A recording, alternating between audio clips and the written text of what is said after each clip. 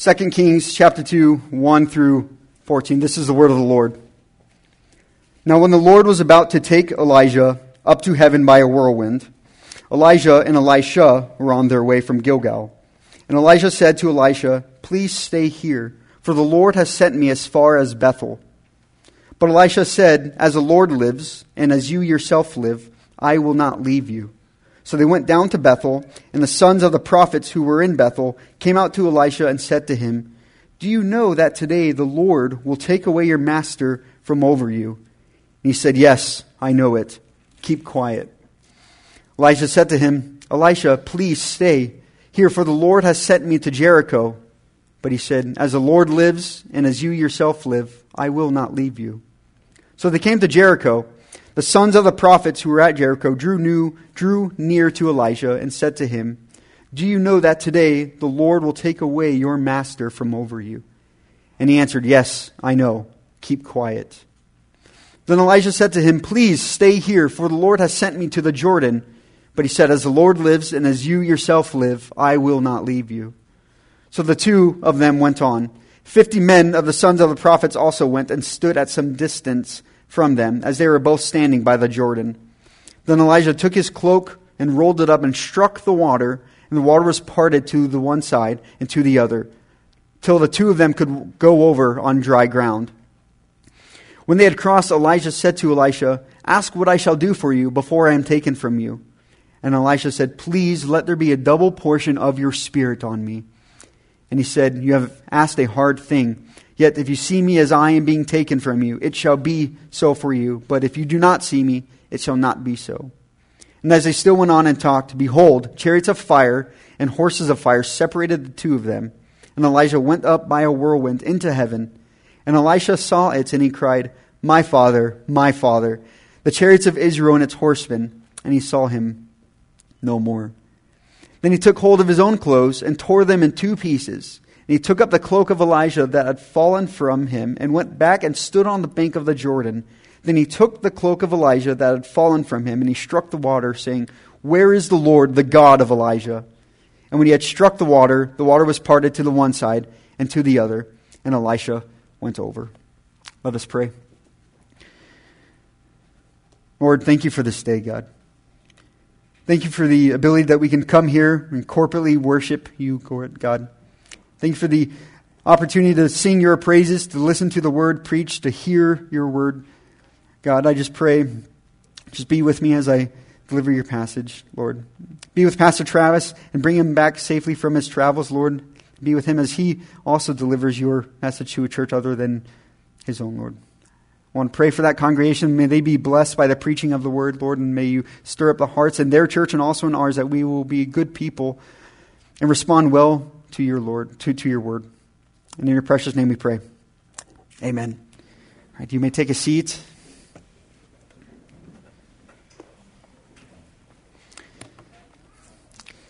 Have you ever had a terrible boss? How about a terrible coworker? Dennis chuckles.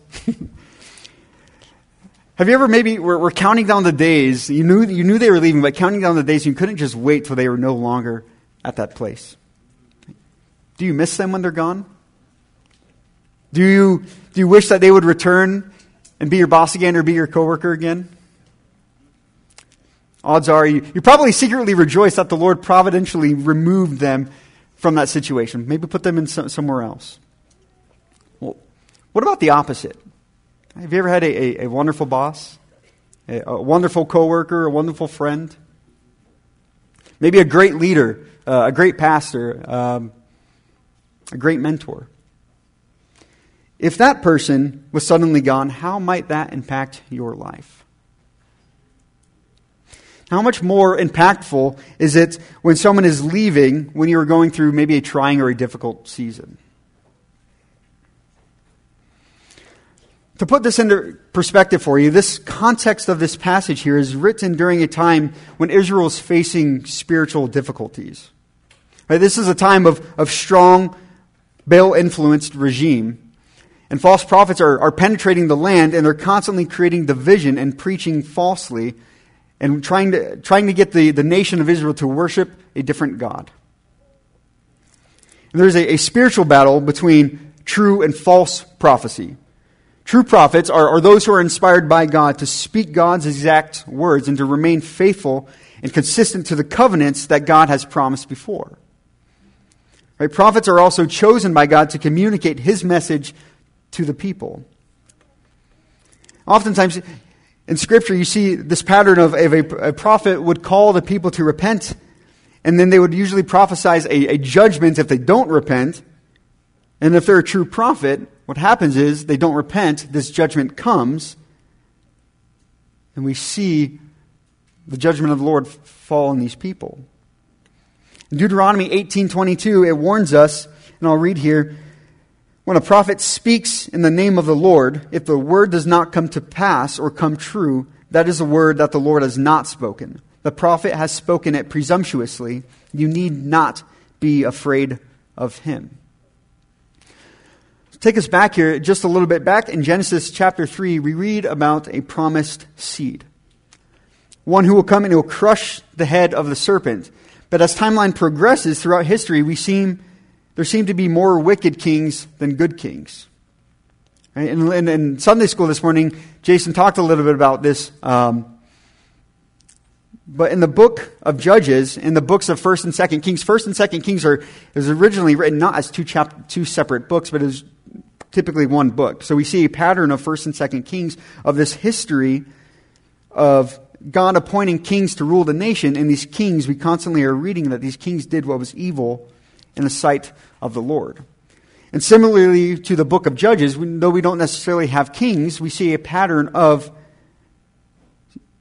a prophet being appointed, a prophet prophesying judgment, where this is where we get the name Judges from, a prophet prophesying judgment unless they repent, the people not repenting, we see judgment, and then a new ruler. And this pattern continues on and on and on if you read through the book of Judges, and similarly the book of Kings, but with kings. And so the book of Kings, it shows us a long line of kings that have come after King David. God promised through David that through his line, a messianic king would come and fulfill the promises promised to Abraham back in Genesis chapter 12. And David, before he dies, he kind of passes off his reign, and he charges King Solomon to remain faithful to the covenant and to give allegiance only to the one true God. Now, if we know much about our Bibles, we know that Solomon, though he was a wise king, he was not a very good king. Solomon, he starts off by honoring the Lord, and he builds a temple. But then what he does is then he begins marrying daughters of different kings for political allegiances. And what Solomon does is he turns his heart away from God, and he starts to turn it to his material wealth. And Solomon, he eventually goes on to break nearly every law given by God to kings back in Deuteronomy 17. And because of his strong alliances, he obtains a massive amount of wealth. But like I said, he's begun to break these covenantal promises sworn. And we have this pattern after Solomon, again, of these kings being appointed and leading poorly. Being appointed and doing what was evil in the sight of the Lord. And I say this because I want to fast forward now, so we finally get to the life of Elijah. Right? And because of these kings' poor leadership, the role of prophets was created to hold the king accountable. And thus, you hold the king accountable, you also can hold the nation accountable to God. So God, he appoints Elijah. And he appoints Elijah to be the spiritual leader for the Israelites. Elijah has been the true defense system of Israel, and commentators, they put it, say, quote, to have Elijah was like having the army of God. See, Elijah, he's proven himself to be a true prophet. For example, some things that he does, he predicts a drought, and we see his great power in 1 Kings 17. We read about Elijah's victory on Mount Carmel in 1 Kings 18, where God's power is displayed when 2 bulls are offered up as a sacrifice. And God consumes the fire Elijah's bull, and the other prophets get mocked because their God is, what Elijah says, sleeping. Right? Let's read this for a second, because this is really, really good. So flip to the left a little bit to go to 1 Kings chapter 18. 1 Kings 18, I want to read verses 16 through 40. 16 through 40.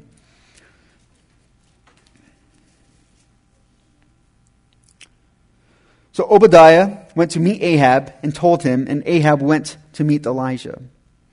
When Ahab saw Elijah, Ahab said to him, "Is it you, you troubler of Israel?" And he answered, "I have not troubled Israel, but you have, and your father's house, because you have abandoned the commandments of the Lord, and you followed Baals. Now therefore, send and gather all Israel to me at Mount Carmel, and the 450 of prophets of Baal, and 400 prophets of Asherah, who eat at Jezebel's table." So Ahab sent to all the people of Israel, and gathered the prophets together at Mount Carmel. And Elijah came near to all the people and said, "How long will you go limping between two different opinions? If Yahweh is God, follow him. But if Baal, then follow him." And the people did not answer him a word. Then Elijah said to the people, "I, even I only, am left a prophet of the Lord, but Baal's prophets are 450 men. Let 2 bulls be given to us, and let them choose 1 bull for themselves, and cut it into pieces, and lay it on the wood, but put no fire to it. I will prepare the other bull, and lay it on the wood, and put no fire to it. And you call upon the name of your God, and I will call upon the name of the Lord, and the God who answers by fire, he is God." And all the people answered, "It is well spoken." Then Elijah said to the prophets of Baal, "Choose for yourselves 1 bull, and prepare it first, for you are many, and call upon the name of your God, but put no fire to it." They took the bull that was given, and they prepared it, and called upon the name of Baal from morning until noon, saying, "O Baal, answer us." But there was no voice, and no one answered, and they limped around the altar that they had made. And at noon Elijah mocked them, saying, "Cry aloud, for he is a god. Either he is musing, or he is relieving himself, or he is on a journey, or perhaps he's asleep, and he must be awakened." And they cried aloud and cut themselves, and after their custom with swords and lances, until the blood gushed out upon them. And as midday passed, they raved on until the time of the offering of the oblation, but there was no voice. No one answered. No one paid attention. Then Elijah said to all the people, "Come near to me." And all the people came near to him, and he repaired the altar of the Lord that had been thrown down. Elijah took 12 stones, according to the number of the tribes of the sons of Jacob, to whom the word of the Lord came, saying, "Israel shall be your name." And with the stones he built an altar in the name of the Lord, and he made a trench out about the altar as great as would contain 2 seahs of seed. And he put the wood in order and cut the bull in pieces and laid it on the wood. And he said, "Fill 4 jars with water and pour it on the burnt offering and on the wood." And he said, "Do it a second time." And they did it a second time. And he said, "Do it a third time." And they did it a third time. And as the water ran down the altar and filled the trench also with water. And at the time of the offering of the oblation, Elijah the prophet came near and said, "O Lord, God of Abraham, Isaac, and Israel, let it be known this day that you are God in Israel, and that I am your servant, that I have done all these things at your word. Answer me, O Lord. Answer me, that this people may know that you, O Lord, are God, and that you have turned their hearts back." Then the fire of the Lord fell and consumed the burnt offering and the wood, and the stones and the dust, and licked up the water that was in the trench. And when all the people saw it, they fell on their faces and said, "Yahweh, he is God. The Lord, he is God." And Elijah said to them, "Seize the prophets of Baal, let no one of them escape." And they seized them, and Elijah brought them down to the brook of Kishon and slaughtered them there. This passage is almost like 2 boys fighting on a playground. My dad's bigger than your dad. No, my dad's bigger than your dad. My dad can beat up your dad. But Elijah, he tells him, he goes, "Go get your prophets." He goes, "All of them." And he says, "It is I only. Go get all of your prophets, select the cow, the perfect cow." So he gathers them all, and he points out that it is all of them against and their God against him and the one true God. And in this passage, we see God using Elijah to demonstrate his power and appointed him as a prophet to lead and to guide his people. And God, he uses Elijah to show the people that he is more powerful than the false god Baal that they've been bowing down and worshiping.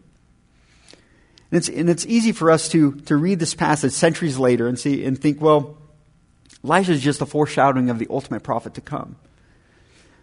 But if you think back here for a moment, if you were in this time span, if you're an Israelite living around 870 to 840 BC, you know the promise of the king to come through the line of David. You know what the Lord demands of a king from Deuteronomy 17. And now you have Elijah doing all these miracles, defeating the prophets of a false god.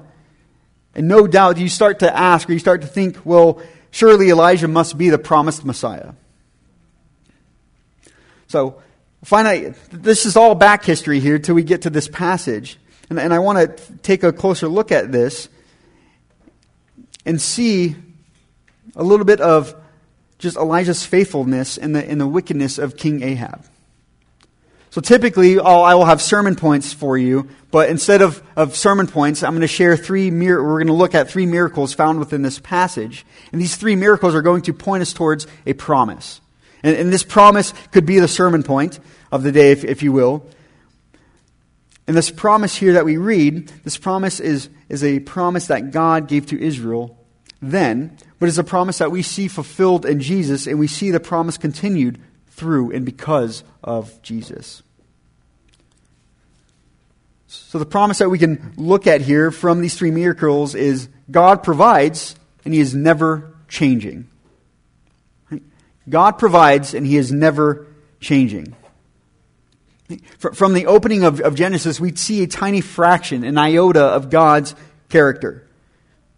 After God created the entire world, He told Adam that everything he sees, the animals, the plants, the food, everything, is given to him and is given for him to eat. And the only thing that God commands is to not eat of the garden of the tree of knowledge of good and evil. And what does Adam do? Does the very same thing that God tells him not to do, right? After Adam rebels against God, he immediately feels shame because of his nakedness. And what the Lord does, the Lord provided for Adam then, and He provided for them by clothing them and giving them garments. Right? And Pharaoh, when Pharaoh held God's people in slavery, the Lord used Moses, and He sent 10 plagues and had His people delivered and provided for them in the desert. Right? So in this passage here this morning, it's interesting to note that it is Elijah, the one who is about to be taken away, seems to not know what the Lord is about to do until it happens. So let's flip back over to 2 Kings chapter 2, and I'm going to read verses 1 through 6 for us. And this will be the first. This will not be the first miracle. So 2, 1 through 6. Now, when the Lord was about to take Elijah up to heaven by a whirlwind, Elijah and Elisha were on their way from Gilgal. And Elijah said to Elijah, "Please stay here, for the Lord has sent me as far as Bethel." But Elijah said, "As the Lord lives, and as you yourself live, I will not leave you." So they went down to Bethel, and the sons of the prophets who were in Bethel came out to Elijah and said to him, "Do you know that today the Lord will take away your master from over you?" And he said, "Yes, I know it. Keep it quiet." Elijah said to him, "Elijah, please stay here, for the Lord has sent me to Jericho." But he said, "As the Lord lives, and as you yourself live, I will not leave you." So they came to Jericho. The sons of the prophets who were at Jericho drew near to Elijah, and said to him, "Do you know that today the Lord will take away your master from over you?" And he answered, "Yes, I know it. Keep it quiet." Then Elijah said to him, "Please stay here, for the Lord has sent me to the Jordan." But he said, "As the Lord lives and as you yourself live, I will not leave you." So the two of them went on. See, Elijah knows that Elisha will eventually take his place. See, the Lord, He told Elijah back in 1 Kings chapter 19 that Elisha would be the next prophet. How the Lord causes this transition remains a mystery up until this event unfolds in history. And it is the prophets that have come from Bethel that confirm what the Lord is about to do. Elijah, 3 times he asks Elijah to stay with him while he travels. And every time Elijah says, as the Lord lives and as you live, I will not leave you. And these 50 other men, these 50 other prophets, they're here to bear witness to miracles that are about to occur. And because we know the story of the Bible, we can see how the Lord is providentially showing how He will continue to provide for His people. Right? So just imagine here for a moment. Imagine that Ben and I go out to sushi. We go out on Tuesday at 6:30 p.m., right? We do the due diligence of letting our wives know that we got there safely, everything's good, we're going to eat, we're having a good time, and then we're going to come back home. Right? All of a sudden, my phone rings the next morning, and it's Jesse calling me. Why Jesse would call me, I have no idea. So I answer it, and she's freaking out. She's in a panic. I'm like, Jesse, what's going on? And she says, Anthony, I haven't heard from Ben. Have you seen him? Jesse, he vanished. Like the rapture happened. He was the only one taken. I don't know where he went. So in a disarray, imagine I come up here on Sunday morning, Ben's still not here, he's still missing, and I am wearing Ben's Marine Corps tie clip. Yeah. See where I'm going here? Jason, he's not here, I can't pick on him. Jason, being the ex-cop that he is, calls up some detective buddies he knows. Next thing you know, I'm being handcuffed for suspicion of murder and kidnapping. Right. So going back to our story here, these 50 men, God providentially made sure that they were here to bear witness to what the Lord is about to do. Right? And what's fascinating is this trip from Gilgal to Bethel to Jordan. Commentaries suggest that this actually retraces the first movements Israel made into the promised land. Right? God is about to use Elijah to recreate miracles to remind the people of God's care and God's provision for them. Right? So let's take a look at this first miracle in verses 7 through 10. We read, 50 men of the sons of the prophets also went and stood at some distance from them. And as they were both standing by the Jordan, then Elijah took his cloak and rolled it up and struck the water, and the water was parted to the one side and to the other, till the two of them could go over on a dry land. This miracle should sound very familiar to us, especially as a kid growing up in Sunday school. I'd imagine you'd probably hear about this miracle. But this is not the first time that, right, in 1 Kings or 2 Kings, this is not the first time that we see the Lord causing water to part and dry land to form and people walking across it. Right, for the Israelites, this has happened before, and it will happen again. The first time that we see of the water parting is the Lord using Moses to allow Pharaoh to let the Israelites be free from captivity. And similar to this passage, it was Moses who took a staff and he put it in the water, and the water was parted and the ground was dried so that they can walk. Right? The ground, once saturated with water, is dry, and they're able to bring their luggage and things over.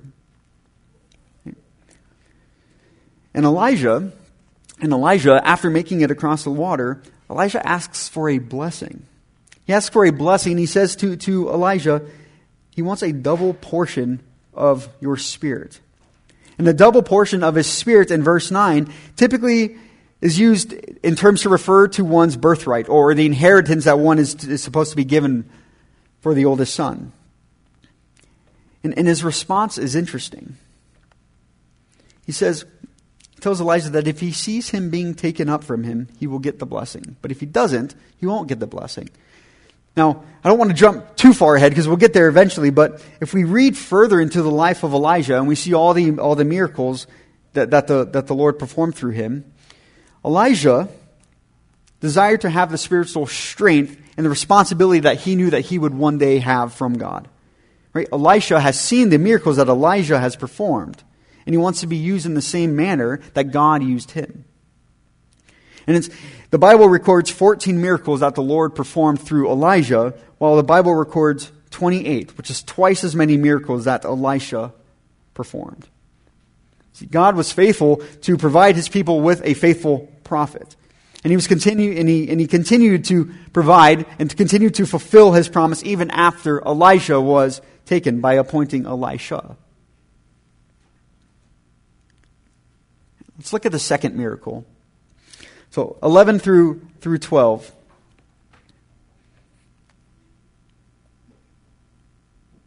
And as they still went on and talked, behold, chariots of fire and horses of fire separated the two of them, and Elijah went up by a whirlwind into heaven. And Elijah saw it, and he cried, my father, the chariots of Israel and its horsemen. And he saw him no more. Right? And then we read, then he took hold of his own clothes and tore them in two pieces. So as they're continuing on through their journey, suddenly the Lord brings forth a chariot of fire and horses of fire, and in a whirlwind Elijah is taken. And Elijah proclaims, my father, my father. And what that is, that's in respect to his prophetic power. Paul House, his commentary says, without warning, a chariot of fire and horses of fire appear, which whisk Elijah to the heavens in a storm. As a way of sharing or showing his grief at his mentor's departure, Elisha calls Elijah his father and dubs him the chariots and horses of Israel, which probably means Elijah's prophetic powers and spiritual depth are the nation's true strength. Israel's king will use the same formula when Elijah dies, and makes a cross-reference to 2 Kings. Right? So it's interesting that the fire that was used to prove that God is more powerful than Baal is the same fire that is showing that Elijah as being a true and a powerful prophet. Let's take a quick look at the last miracle, and then we're going to kind of connect the dots here and see how God provides and how He is never changing. So verses 13 through 14, we read, and he took up the cloak of Elijah that had fallen from him, and went back and stood on the bank of the Jordan. Then he took the cloak of Elijah that had fallen from him, and struck the water, saying, where is the Lord, the God of Elijah? And when he had struck the water was parted to one side and to the other, and Elisha went over. So Elisha picks up the cloak that Elijah had, and he goes back to the bank of the Jordan, where the 50 prophets were probably watching. And he takes the cloak and he asks where the Lord is. So Elijah, he's seen these miracles performed, and he's predicted the drought. He's seen fire from the sky, and he has seen Elijah raise the son of Zerubbabel, the widow, in 1 Kings 17. He has seen the power that the Lord has, or seen the power of the Lord done through Elijah. And what happens is a miraculous thing is that when Elisha takes the cloak and he strikes the water with it, the same power that Elijah had now seems to rest upon Elisha. And it's important to note that it is not the cloak that has the power, but rather it is God revealing Himself through the use of miracles. See, and the prophets, they respond in the next verse that we see in 15, that when the sons of the prophets who were at Jericho saw him opposite them, they said, the spirit of Elijah rests on Elisha. It is not Elijah that ought to be worshipped. It is not Elisha that should be worshipped, but rather it is the one true and living God that should be worshipped. Just imagine what the prophets must have been thinking when they realized that Elijah, who they probably believed to be the Messianic king, is no longer with them. But then God demonstrates to them that it is not the miracles, or it is not the one performing the miracles that they should be worshiping, but rather the one who is causing the miracles to happen.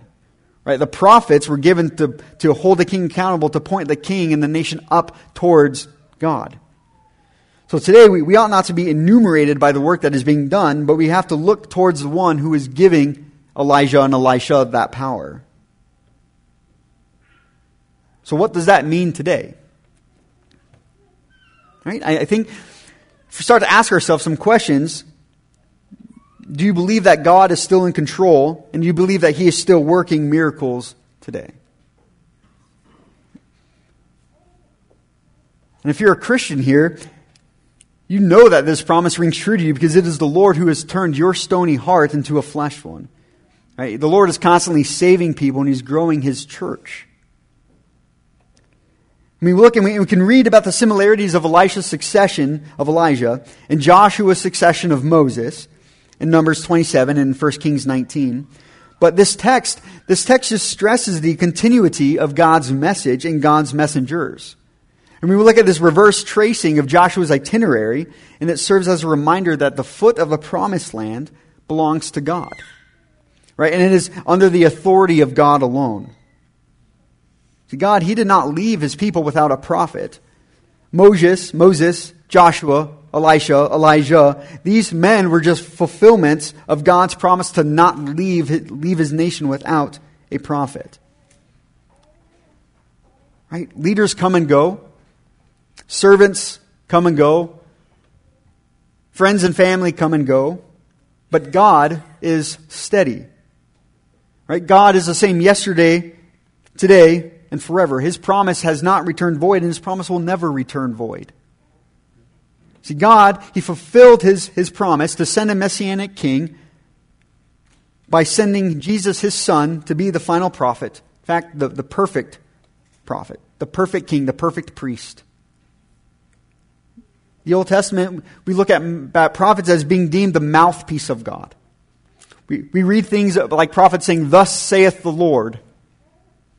But prophets would speak warnings against their king or their sin, the nation's sin, and they would call them to repentance. And it was God who would use prophets to pronounce forgiveness. And it was God who would use prophets to declare His forgiveness and His pardon over their sins. But we look now and we see something better. Right? We have God in human form. Christ did not just come to proclaim the Word of God. Rather, He is the Word of God. Right? And as the Word of God, He came into the world to be the perfect sacrifice for our sins. This is what the Reformers meant when they would shout cries of affirmation declaring solus Christus. Right? Christ alone. It is not the church that saves us. It is not the work that saves us. But rather it is Christ's work on the cross that saves us. That perfect sacrifice. It is no longer bulls and cows and goats and lambs that get offered, but rather it is the perfect Lamb who has been crucified on the cross for our sins. We look at this passage and we can read that God's power, or we know that God's power is not just tied to a specific region. It's not tied to a specific person or a specific era. God is just as powerful today as He was when Moses parted the Red Sea. And He's just as powerful today when Joshua parted the Jordan water. And He's just as powerful today as when Elisha parted the water. God, He provides for us, or He provided for Israel in a similar manner that He provides for us today. He gave us His Son to be the perfect sacrifice. He has given us His Holy Spirit to teach us, to guide us. He's given us His church, the bride, to come together in community to encourage us. He's given us His Word, complete, perfect, for teaching, for reproof, for correction, for training in righteousness, that we may be complete and equipped for every good work. So, if you're a believer here this morning, you can have confidence that the God who provided for Adam, the God who provided for Moses and David and Israel and the Israelites, is the same God who provides for us now, today. We can look at the promises of what God did in the Old Testament and know that the promises given to His children and His promise to care for, to provide for them, still ring true in the 21st century. Praise the Lord. And if you come here this morning, and if you are not a believer, the Lord is still providing for you too. But what He's doing, this is a provision that we like to call common grace. Right? And whether you acknowledge it or not right now, at this immediate moment, the Lord is actively giving you breath and life. Right? God is giving you mercy, and He's showing you mercy even though you're not part of His covenantal family. And these promises that we read through the covenant, these covenantal promises can belong to you too, though. Right? If you come humbly, if you submit to the Lord as King, you come to His cross and you ask the Lord to forgive you of your sins. You ask the Lord to save your soul. You ask the Lord to rule and reign in your life. See, Sunday morning coming to church, and we talked about this a little bit, but Sunday morning ought to seem strange to you if you are an unbeliever. Right? What in the world are these people doing, singing and praying? But we don't come here because it's strange and foreign to us. We come here to show the Lord honor and reverence and homage. We come here to give Him the glory for who He is, for what He has sent His Son to do and what He continues to do. Right? And we talked also this morning that we have a joy and we have a blessing when we get to gather together in corporate worship to pray, to sing His Word, to listen to the preaching of God's Word, to fellowship with one another. Right? There's a joy that believers get to do each and every Sunday morning. So I urge you to come and to be a part of this family that the Lord adopts us into. Right? Share alongside us the future hope of heaven that Colossians 1 verse 5 reminds us of. Right? Share with us the future hope and the eternal promise to one day worship the one true and living God forever and ever. Right? Let us pray.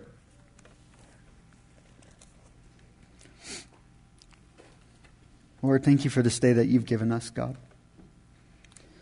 Lord, may we have changed hearts about what worship is, God. May we be reminded of who You are and what You've done for us on the cross, God, and respond to that with reverence and awe and homage, Lord, and gladness and joy. May we be a people who love Your word, who love Your people, and are reminded of Your promises to provide. Lord, thank You for being the perfect King who rules and reigns now, Lord. Thank You for being the perfect prophet who has come to not only remind us of our sin, but, Lord, to pardon us from our sin. God, thank You for being the perfect priest to help guide us and aid us, to call us to repentance, Lord. Thank You for this day that You've given us, God. In Your precious name we pray. Amen.